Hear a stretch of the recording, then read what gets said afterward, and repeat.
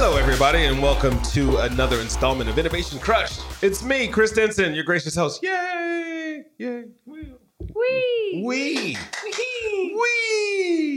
In case you guys are tuning in for the first time, this show covers all things innovation, ideas, creativity, smart people doing smart things, and making amazing moves. I'd like to say hello. Doug, who do I do first? How does this work? Felicia Day, say hello. Hello. And Ryan Koppel, say hello. Hello. First riveting question: What does day mean? What is day? Your last. There's a thing called the sun. Oh, okay, cool. And when you're on the side where the sun is shining, we tend to call it day. And then when the Earth orbits around the sun, right, the sun it's tends. A flat Earth. Oh boy.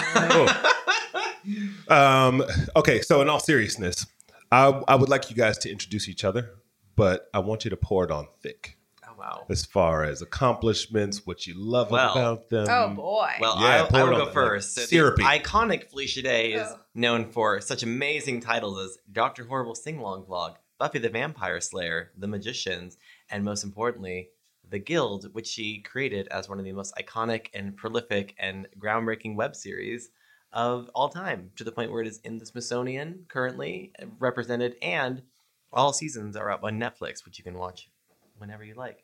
From there, she went on to create Geek and Sundry, which was an amazing geek lifestyle brand, launching such iconic titles as Will Wheaton's Tabletop, Critical Role with Matthew Mercer, and exploring not just content on YouTube, but on other platforms like Twitch.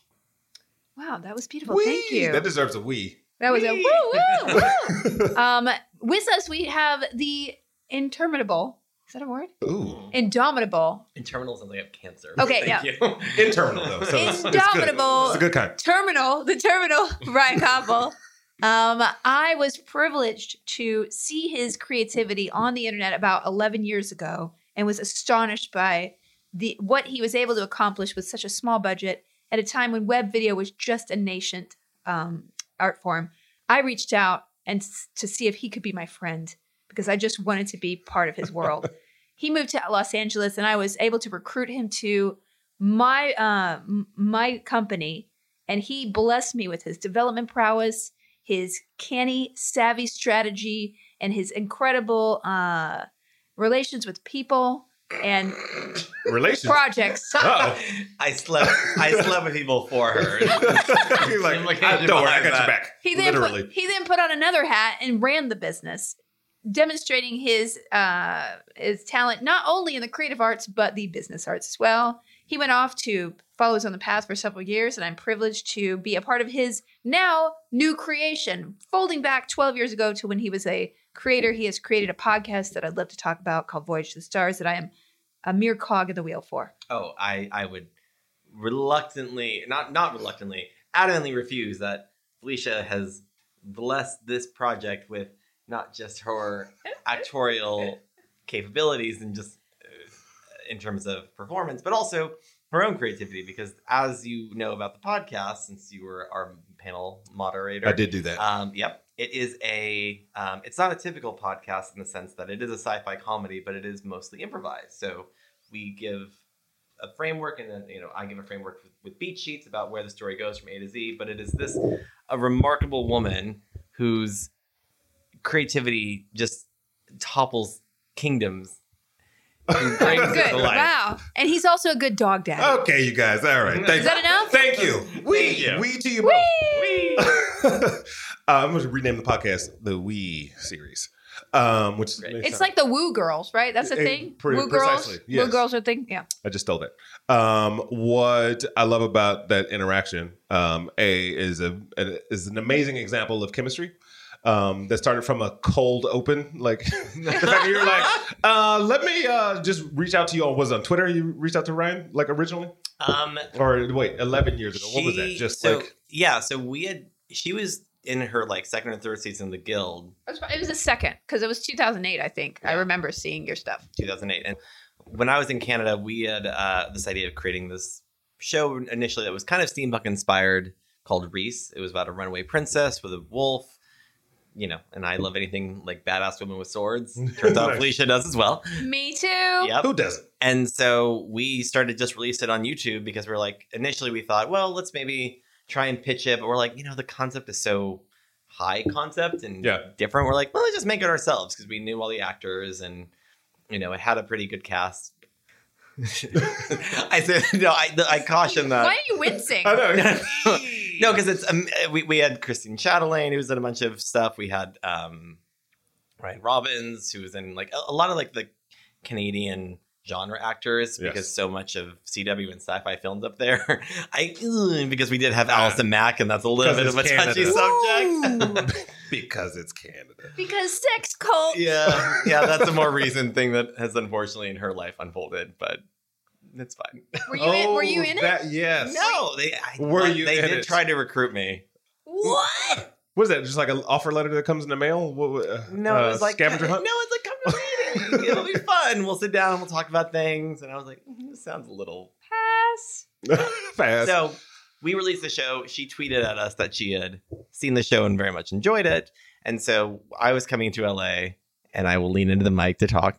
I was coming to LA for an awards show, the Streamies, that she was also hosting, and obviously well accoladed with winning nearly every single award possible. And I just reached out and I was like, hey, I'm in town. We should meet up. Yeah. And then from there, we just became friends. And I think Yeah, it's kind of an incestuous thing. I haven't been since like 2012. So nice. So the reason I bring up the idea of chemistry, because I think when you do something like Voyage to the Stars, and it's an improvisational, fictional series set in space and in the future, and a bunch of weirdos, both creatively and the characters themselves. Just talk to me a little bit about why chemistry matters and how it comes to life in that environment. Yeah, I think, taking a little bit of a step back with Voyage to the Stars. Obviously I've worked with with Felicia. I mixed you guys up. And Janet too. You probably worked with Janet. Yeah, so Janet Varney is one of the actors. She plays Sari, too. the artificial intelligence. Exactly. So the premise of the podcast is it's set in the future. There's this wormhole that's appeared, and this group of misfits ends up accidentally boarding the alien spaceship and getting stuck on the wrong side of the galaxy. And it stars Felicia as the lead science officer, who has not finished any of her degrees, so she's a little bit scattered. And very knowledgeable about many things, just not too knowledgeable. She's like the red mage of intellect. Thanks. Then we have Colton Dunn, who plays Captain Tucker, who's like an insurance salesman who gets accidentally appointed as captain. There's Steve Berg, who plays Stu Merkel, who's basically the sort of stoner, wants to just sit around and eat food and play video games, janitor type. And then Janet Varney, who plays the AI of the ship, which they accidentally named Sari. And so on the chemistry side, it was really fun to come together because most of those people I've known for many, many years, and we all have sort of an interconnectedness with each other. So Felicia's, you've heard that saga. Janet I met while working at Geek and Sundry. She hosted an escape room show for us, which was kind of funny, where she came in with a friend of hers to pitch a show, and somehow she mentioned escape rooms, and the conversation immediately shifted away from the show they were pitching to, let's just talk about you hosting a show, and her friend is there. It's kind of like, well, my work is done, I guess. But we've stayed in touch. Her and I just sold a TV show just recently as well. So she's Congratulations. a great collaborator. Thank you. Yep. We. Felicia also just sold a show to Freeform. I should have plugged that at the beginning. You guys on a roll. It doesn't matter. It's all Hollywood. It's all vaporware. No, all right. Well, and then Steve I grew up with in Omaha, Nebraska.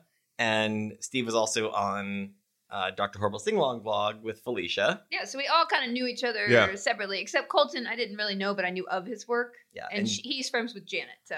Yeah, again.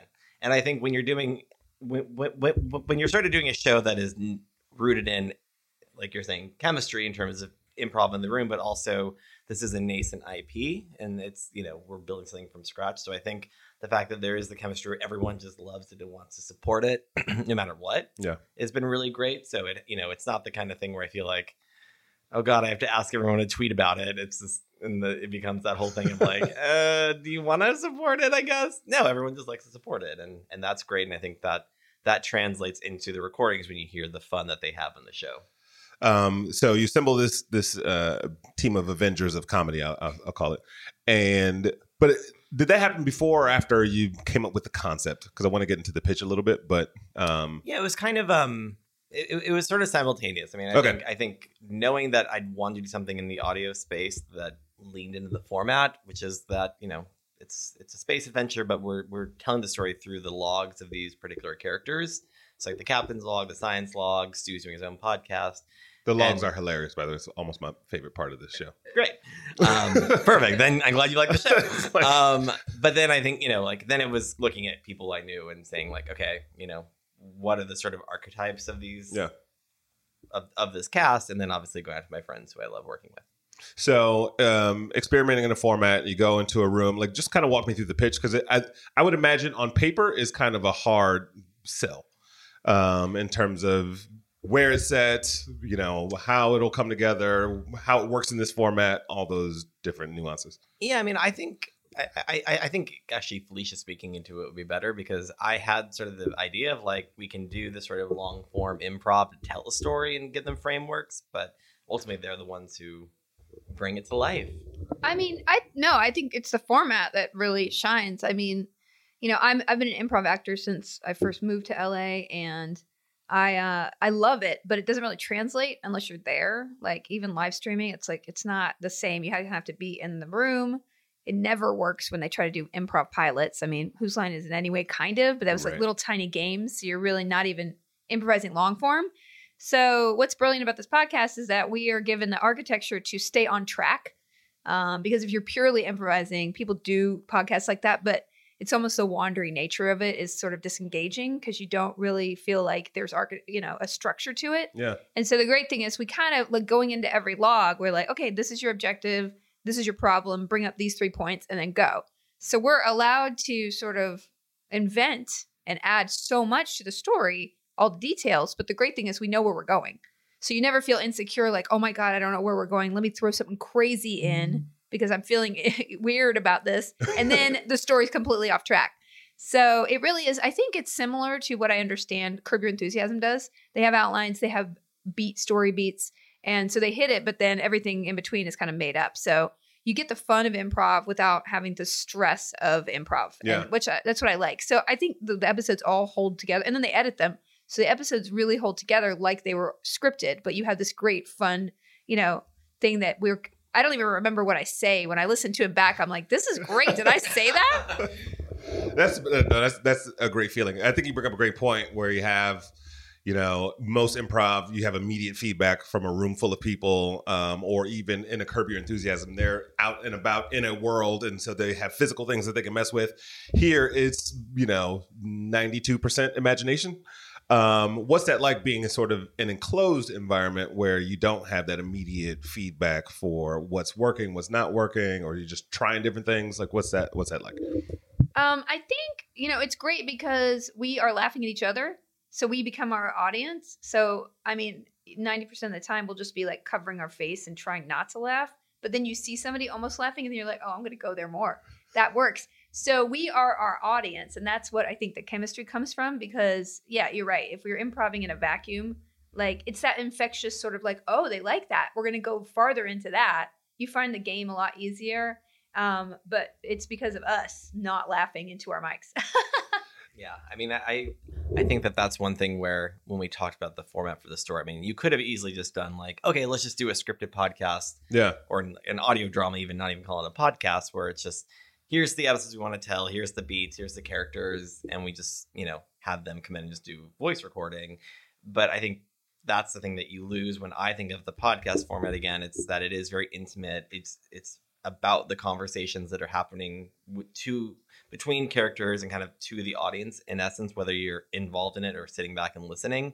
I think that's what they bring to, which is really fun, is that they are like, you know, they are basically having fun together. You can hear them having fun. I mean, the amount of times where you can hear Colton or Janet kind of almost break when they're talking, when they're trying to say a joke, is I love that. Yeah, I love the little breathiness. Like you're like, oh, somebody was about to laugh right then. Yeah, like, because it is improv, and it is meant to be fun. Like we're not, you know, taking ourselves too exactly. seriously. So the one thing about this also is that it's more than a podcast, right? It's designed as a multi-platform, to use an antiquated word, a transmedia story. Ooh, old school. I know. I feel like transmedia is coming back as Is it really? a term. Oh, yes. good. It was kind of like web series is now. It's Oh, like God, dirt web and series is like- yeah, it's like a poop on the bottom of your shoe. That's like a 99-cent taco at Taco Bell. Well, even when I started this show 6 years ago, and I was afraid to say it was a podcast because I thought, like, it had a connotation to it. So It I'm was. like, I have an interview podcasts series. were not cool. Yeah, it back was then. like, no. Now people are like, you have a podcast? I was like, yes. But you have more than a podcast. So walk us through a little bit of the live show, the other assets that are being planned and executed along the way. So we partnered with this company, Madison Wells Media, to do the podcast. I met this woman, Morgan Kruger, who's probably like one of the coolest executives I've ever met. I'm like, I would actually be your friend. She has like a purple streak in her It's hair. because she's obsessed with Zelda. Yeah, she plays Zelda. Oh, really? Okay. She's played Zelda through like 20 times, and I was like, oh wow, that's even more than I've ever done it. And their divisions are sort of broken up where, they do like TV and film and gaming and stuff like that. But they have this universe side, which is meant to be like kind of what we did with Geek and Sundry, which was taking a property, starting it in one place, and then figuring out the ways that you can engage around the audience and really, build audience, build community, and provide them something that is actually meaningful.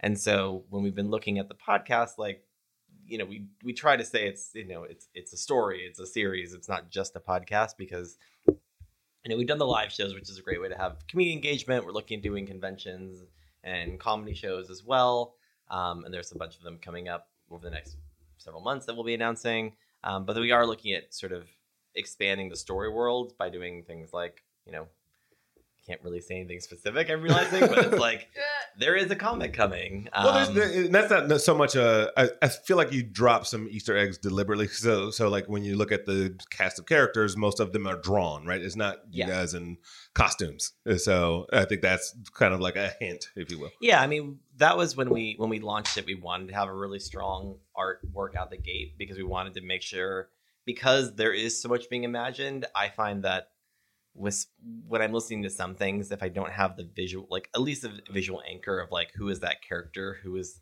this person? It's very hard to kind of root myself in the story because my imagination just carries me wherever I go, wherever I want to go. But at least having even artwork to represent the characters, it just helps frame it of like, okay, this is this person. I can see their demeanor, their expression. It matches their character. Now I can picture that person doing other things. But because it's a sci-fi world and it's a genre world, like, we are looking at comics, looking at, gaming opportunities across the board, looking at, really, some interesting partnerships we can do with other companies and people playing in the space. Lots of things coming in the next few months. We can't talk about. Just whisper it. So when you think about geek culture, and I mean, your fans follow you everywhere you go. When we did the panel at WonderCon, it was like, I've watched you since XYZ. And I feel like this specific group of fans are some of the most stickiest. Like, I'm a hip hop nerd, so it's like, it's fair weather, right? And it's like, I didn't like that last album, so I'm not going to the concert, right? But I think with this genre and this kind of fan interaction, just talk to me a little bit about that ecosystem, about the loyalty of the fan base and how you stay engaged and keep reinventing within this, I'll call it narrow space, but it's pretty vast. Well, I know for my 1,200 Twitter followers. Your what? My 1,200 Twitter followers. They're super. No, I'm kidding. Go ahead. 1,202. I just. Oh. So. All right, Felicia, you can go. Oh no! I love. Ever since I joined Buffy as a cast, I always felt like an outsider, and when I became part of the geek genre universe, I felt like I belonged somewhere. And so everything I've ever done has not. It's catered to my own enjoyment as a performer, not just thinking about my audience, but that's just genuinely who I am. So when I came up with the show idea, or I thought about, I want to work with this person, it's because somebody has a passion for something and I want to share that passion. I just love enthusiasm. I love being fueled by creative people and creative ideas. And I love introducing something to someone who didn't know they would love it, but that now they love it. And so that's where tabletop or Dungeons and Dragons or gaming, all those subjects really resonate with me. And I just was like, how can I convey this enthusiasm to other people? And I think that's kind of what geek is. And so, although geek stuff is so much more mainstream. I mean, look at like Avengers. It's like the #1 movie of the world. Like, it's not a niche, but the subculture itself is still intact. And I think that's because it's not just about the pop culture of it all. It's not just about loving Wolverine or whatever. It's about being an outsider and being understood and having a shorthand with other people. You know, if I go to a party and somebody has played Fallout, I'm like, great, I don't have to leave now because I actually have somebody to talk to. I can share this, this shorthand with this person. It's the same way if you met like a fan of your favorite artist. We all have aspects of geekdom in our world, no matter if it's sports or, video games or, I love cross stitch, right? We are geeks about whatever fuels the joy in our lives. And so to me, that's what drives me. And I think that's what makes audience loyal because they know there's a genuine excitement and connection between you and the things that you make. And that's why I try to maintain that. Well stated. You and your 1,200 followers I think, kind of coming from the opposite side where, I don't think I have a fan base by any means. But you've created things that fans love, right? Exactly. And I think that's equally, if not more, valuable. Well, and I think to me, it comes down to, when looking at it from that perspective of like the things that I would want to invest in time in, similar to Felicia, where it's like, the things that, I loved as a kid growing up. Like I was obsessed with video games. Like I was never playing sports or going to parties or having friends. It was like me and my Super Nintendo for 10 hours a day during the summer. And like anime and things like that. And yeah, I was never into comics, but to Felicia's point, I think that's the thing is you're geeky about specific things. I don't think there is just a single geek moniker that you can apply to someone. But I think the thing that makes it fun with shows like this is when there is that, we throw the term around a lot of like authenticity. But I think that's just what it comes down to is that it has to be authentic in the sense of what you're bringing to it and the way that you want to tell that particular story. Yeah. So, with comedy, it's very subjective. And so really at the end of the day, like the reason why I think it works so well is that we're not trying to create something that appeals to literally anyone else besides who's in the room. So, I walk away from listening to an episode and I'm like, if I laugh during it and they laugh during it, that's really all that matters because that's humor, like that's comedy and it will translate to certain audiences, large or small. And yeah. Don't worry, I think the spaceship is about to take off. Yeah, what was that? I was like, is there a trolley in WeWork? Speaking of WeWork, have we plugged WeWork yet? One thing you guys both touched on is sort of this idea of like a roots in social awkwardness. I had a chance to interview Isaiah Mustafa, the Old Spice guy, who's now in the It Too. I saw that. Exactly. The trailer dropped yesterday. And the one thing that's, strikingly handsome and the Old Spice, face and head and shoulders and bust. But he talked a lot about like in high school just feeling super awkward, and Peter Parker was the one person in the world that he related to. And then, look at him now. Does that social awkwardness become an important piece of what you do, or is it kind of a root, or is it, or do you not even think about it? Like, is it? I think it certainly defines some of the character of who we are and the stories we tell and how we help people relate to stuff around that. For me, the underlying drive of this podcast, and it's been a big drive in my entire life, is like that question of what is family. I obviously love my family, and that shows dearly. up in the show too. Like as exactly. So it's like I love my family dearly, but I would say growing up as a gay nerd in Omaha, Nebraska, it was a little bit hard to connect people around me, and so it was the friends I made online or the friends that I made in college or people that just it felt more organically to connect to, and that really sort of changed the paradigm for me of what does a family mean. Like it doesn't have to be. You don't have to just go home every Christmas to see your parents that you haven't seen in a year or distant relatives.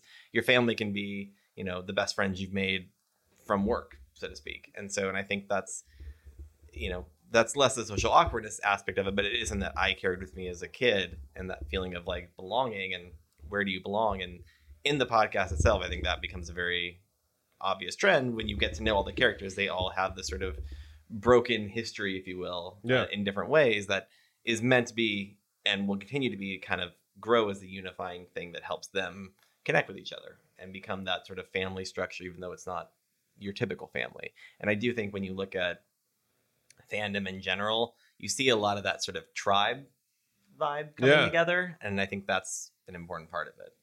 Absolutely. I mean, yeah. I mean, I'm socially awkward. That I don't know what even that means. You know, I mean, I'll never be the I person. think we all are to say, like, depending on where it can be relative. I think in your, like, that was a very isolated gay nerd Omaha, like that. Just you never hear those three words in succession. But sorry, I didn't mean to cut you off. Oh no. I mean, I agree. Like, I think none of us are trained to be really comfortable in our own skins, and I think that's because we are judged a lot, and there's sort of like a human instinct to marginalize and like herd mind everybody, and so we all are kind of dampened down either through bullying or just social pressures or the media telling us what we should be that we aren't already. So we have this sort of thing where we're never comfortable in who we are. And I guess my life goal is that I grew up a little bit in a vacuum because I was homeschooled, and I'm not completely accepting of who I am, but I am. I won't back down when I'm told that I shouldn't be a certain place. And I actually have always been like that. In that, if somebody tells me I should not do something, I will deliberately do it. I will prove them wrong. Like I think actually every step of my career has been either out of spite or proving something to somebody. Like, so and that fuels me because I don't think anybody should tell me that the way that I see the world is wrong. Like, why are they? Everything is relative, and that's almost to the extreme now that the internet has shown everything is relative and truth is relative. Right. And that's like, okay, we got a little excited about that concept.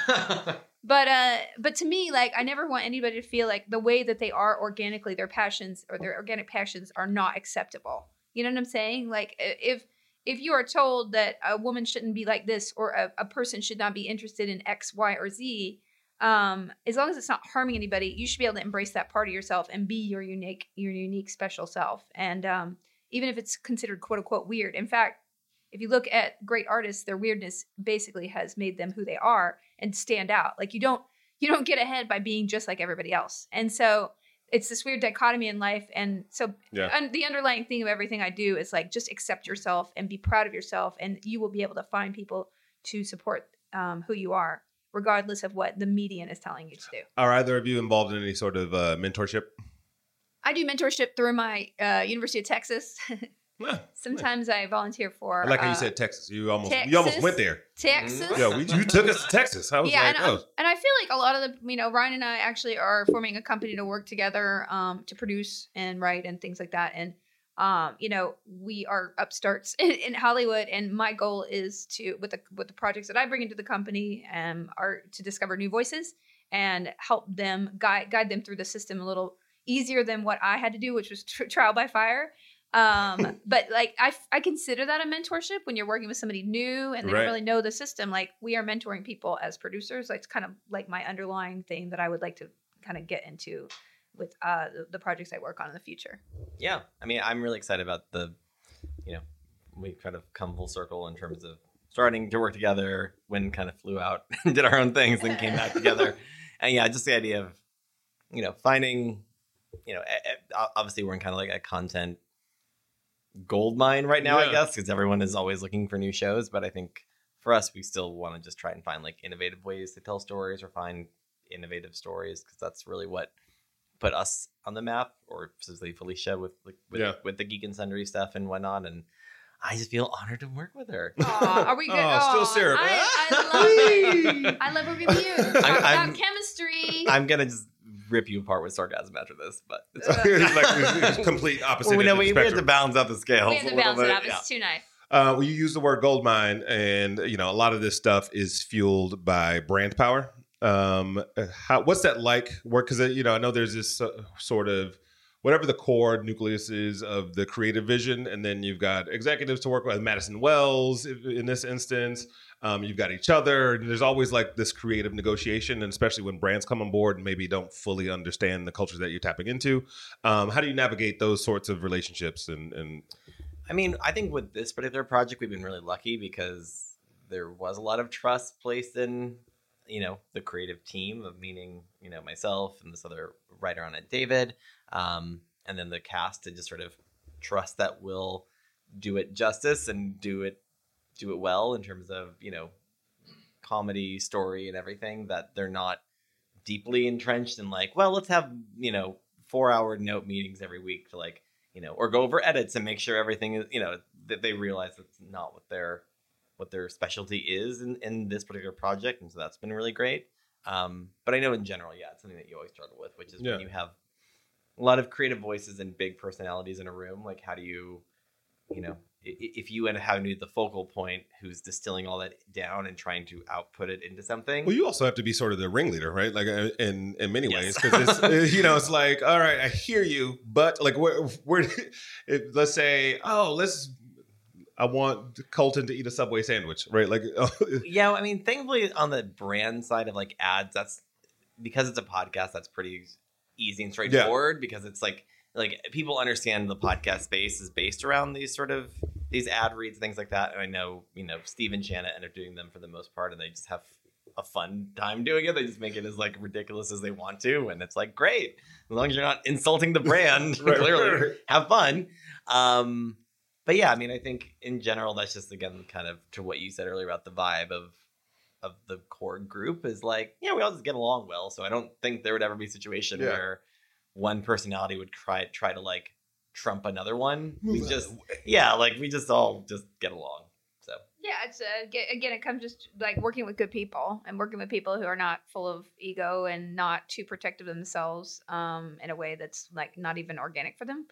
The good thing is like in defining yourself really strongly, people are going to come to a creative project or just come to an influencer in a way to capitalize on what you're already putting out. Yeah. So like it is a very powerful thing in creating your own content. You are leading the charge of defining yourself, and then people want that product rather than like, oh, I'm going to start from an inorganic place. And like, let's create a girl to sell Subway. Like, that's not a real person. That's a brand that they're creating for. And that's not what I think the modern media is about. They genuinely want they want to see that organic connection. Like, that's why Game of Thrones doesn't work, because Jon and Dany have you don't want to see them having sex. You just don't. They have no chemistry. Speak for yourself, Felicia. Okay, that's fine. But I'm like, I don't buy anything that happens with that relationship, and that I will go on record for it.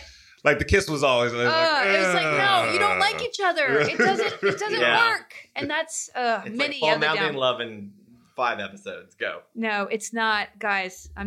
Which is a good segue, because I wasn't on my phone just to be rude. Ryan, you tweeted, y'all talking about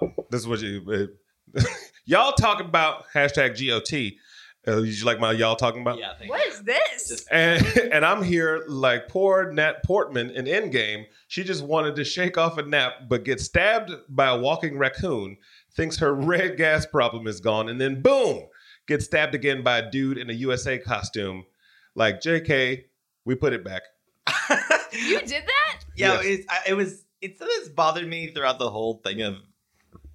I have many thoughts on Endgame, which I absolutely loved. And this is a spoiler, obviously, so if you haven't seen it yet, just tune out for a few minutes. The embargo is lifted. I would agree. There's that whole thing where it's like, oh, they go back in the time frame and the timeline to get the Infinity Stones, but they make a point of being like, make sure you go back and put it right back where you got it, so you don't disrupt the timeline. And so there's that whole scene where you think about from Natalie Portman's perspective, where she's dealing with all the stuff from Thor 2. Then all of a sudden, this weird raccoon shows out of nowhere, stabs her, takes the stone out, and she's like, holy shit, it's done. Like, I guess, is that it? And then Captain America has to come back in and actually basically physically assault her, probably think about that. to stab her and put the stone back into her body because they have to put the gas in her to not affect the timeline. That's incredible. Which is just this weird thing to think about that I've seen no one talk about. I'm like, she basically just gets assaulted twice. That's incredible. I didn't bring that up in vain. I was like, I'm curious where the segue came from. Because where is this coming from? What tweet are you? Mine are you going to pull out? I don't have any of yours. Sorry. Not that level of a playing field. No, because I was thinking about this idea of analyzing creative. And when you get a project or something comes your way, or you're thinking about executing something, what sorts of analytical lenses do you put on after you go like, oh, this is great?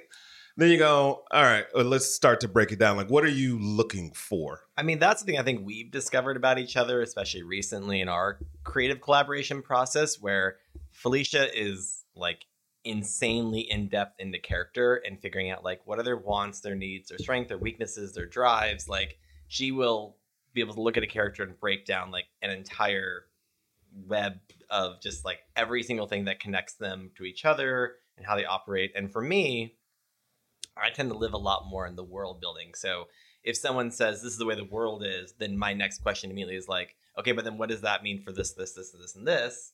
And how does that thing fit, factor into that world thing that you just introduced?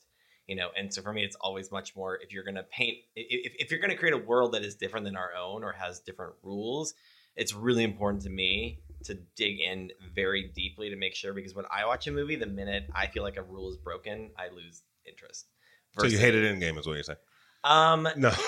I had a lot of problems at the ending with Captain America, and I was like, this completely, it's a very sweet ending, but I'm like, you've just completely shattered all rules for yourself. Unless you've now are implying this other timeline, which doesn't, again, like, and to me, like, people are like, that's a very specific thing to care about. I'm like, well, I mean, it's a big plot point that you've just broken. Well, time travel always bugs me anyway. And like, I can never follow it. Like Inception, that movie, I was like, I get it, but I don't get it at all. So both of you have kind of graduated in your careers, right? At some point, your hobby becomes a real bona fide business. What sorts of learning curves did you have to make in sort of going from actress to, founder and CEO? And similarly, or, just kind of like that evolution, there's a lot of unexpected things that pop up, but what were some of those like learning curves and nuances that you were good or not good at? I like how you shook your head no and he passed you the microphone. I mean, there's every learning curve. Like, I mean, I think in life, life is a learning curve, and unless you actually do something, like, to me, if you want to be in film, you have to do film. You can't just study it from an intellectual way. You can only learn by doing. And so you have to accept that mistakes are part of the process. As somebody who is paralyzed about making mistakes, it's actually been the biggest hindrance in my life, because I don't act because I'm worried that I'm going to make a mistake, and therefore I don't learn. And so that's something it took years to figure out. So, I mean, I think the most turning a hobby specifically into a career, I think, is appreciating that the business side of it is when you turn it into a business, the business dominates. And so the artistry, the creativity, the passion that got you in there is only 10 to 20% of your actual job. And so the greatest thing you can do in starting a business is to study business. So, take a course in business. Like, I wish that I had taken more courses in finance and basic business and basic marketing, and just learned a little bit more about this world that I was getting into, thinking naively, this is all about the creativity. It's not at all. And so the more you can educate yourself in areas that you wouldn't actually be drawn to, I think you'll probably get a leg up in the long term, and you'll have a more realistic view of how the long term of your career will actually lay out. Unless you just want to be a hobbyist, which is fine. That's absolutely fine. That's absolutely fine. It's probably better because you won't be burnt out and hate your art 10 years in or something like that. But it's just something to think about. Yeah, and I think, the thing that I've always struggled the most with is that, coming back to that sort of gay, awkward nerd kid who just, it was a very weird kid. I fully admit it. What was your hair like? It went through stages. It was parted. It was part in the middle. It was bleach blonde for a while. Okay. No, that was the 90s. What can I say? No, I mean, I think the thing that I've seen the biggest struggle with for me personally, and then I think other people really have, is the fear of sharing your point of view. Because I think at the end of the day, it's very easy to write something and be like, what do I think this person is looking for? Let me tell that story. And it generally falls flat because it becomes the same thing that everyone else is trying to tell or pitching or whatnot. And it really, for me, always set out from a fear of like, what if I put myself out there and I have this weird, uncomfortable version of how I would portray people or portray characters, portray the world, and it gets rejected? What does that say about me? And like, it's a very personal process. Yeah, exactly. And I think if you can find a way to overcome that, especially, and it just, just be prepared that you might fail once, you might fail twice, 10 times. Just, you have to keep trying it if you want to have your voice out there. And I think, for me, especially it's like I will say being on web video and online where people can immediately type in their honest thoughts instantaneously Boom! and at you, I like posted it 3 minutes ago. like literally come out to your face and be like, this fucking sucks. It's like, thanks. I Nice to appreciate meet that. you at 69. But I think that that's helpful. And and one thing I really realized that I would encourage a lot of writers to consider doing, or creatives, is to look at doing something like a stand-up or sort of storytelling classes, because I think that was infinitely more helpful in terms of me finding my creative and comedic voice than just sitting down like writing scripts or coming with ideas, because it really does allow you to find it forces you to mind deep into yourself, because it has to be truth that you're telling, to find the stories and to tell and how to tell them so that it does resonate with an audience. And your point of view. Yeah, and your point of view. Exactly. And I think that more than anything really just helped refine, like, oh, this is my point of view. Like, this is what I can say and the way I say it that makes it funny. Even for performers and even for business executives, right? I think it's the same thing. Like, you have to insert a little bit of well, that sounds wrong. You have to bring forth a lot of yourself into whatever endeavor we go into. As we wind down, the show is called Innovation Crush. I'm curious as to what's out in the world that you guys personally have an innovation crush on. It can be something in this conversation. It can be a meal you had. It could be a VR experience. Felicia's my crush. So much sauce. You go first. I mean, So I think it's just third thinking time about you're like, innovation. you. Like, I love that there's a lot of media out there just representing different voices, and somehow that's become okay and cool and actually preferable. And while, like, the more specific that you could get, like this, or there would probably be a half-hour comedy about, and some like somebody who lives in like the Arctic Circle and how they, comedy about how they are like, they can't find enough whales to kill right now because of global warming. Like, I'm like, there will be the most specific comedy out there and the most specific viewpoints of the world. And I actually think that's really cool that we could celebrate and actually. I think I'm going to pitch that show, by the way. Listen, sold. It's sold. I just like to see different perspectives on the world, because that expands our view and makes us empathetic. And I think the more people are forced to be empathetic and see the world through other people's eyes, the better we all are. So I think it's not innovative, but it's cool that something that's popular right now in media is actually going to be good for the world. Well, I look at innovation as a reimagining of sorts. And if we reimagine like what stories are mainstream, it's not like some disruptive thing, but it definitely is like tapping into something that hasn't been seen before, at least at scale.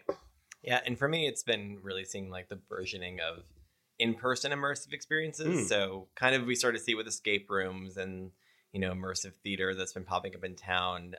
Like No Proscenium is an amazing website and newsletter that has like all the things listed in it. And some of them are just like super intimate one-on-one. Some of them are more theatrical in nature. Some of them are a little bit more like game-based. What's the newsletter called? No Proscenium. N-O... Proscenium. You thought that was going to be easy. That's what I liked about the best. I'm on their Slack channel, so I can pull it up if I need. Oh, okay, all right. But if you Google something along those lines, I'm sure it'll autocorrect for it. Yes. But no, to me, I think that's been a really fun. Did you mean Palladium? Yeah. Sorry, that's been a fun innovation for storytelling, because I like the things that even as a passive viewer, you can get drawn in. I think people are trying to embrace that more. Which I think is cool. Damien Kulash was on the show recently, and he'd done a project with Mercedes-Benz. He created a booth called the Stress Inversion Transducer. And you can walk. The Mercedes-Benz car was called the Mercedes EQ. It's a new electric vehicle. And his whole idea of EQ was like emotional intelligence. And he's like, it's a stressful time we live in. So you walk into this booth and you can scream and yell and stomp and like get all your willies out. I have a kid too. So sounds good. But they actually collect the energy and use it and like to power other things. Wow, so it's that's like, amazing. talk about your immersive All right, experience. fine. That was an No, more but innovative better. thing. Put That's that on better. your proscenium. All right, I will. Last but not least, complete this phrase for me. Innovation to me is breaking the mold. well said. All right. I feel like that was very generic, but No. I apologize. I went first. Sounded like a slogan. I don't have anything better. Innovation is being delighted at reinventing something. Thank you. Where can people find more about Voyage to the Stars and become one of your 1,200 Twitter followers? Well, follow Felicia Day at Felicia Day, as it's spelled, on Twitter, Instagram. Any other platforms you wish to plug? No. You can follow me on Twitter. I mostly just retweet things, so you know, grand old time at RW Koppel. But for Voyage to the Stars, you can follow us on socials at VTTS Official. Voyage to the Stars, the first letters, obviously. And then apple.co/voyage. All right. Thank you, everyone. And this has been another installment of Innovation Crush. We will talk to you next time.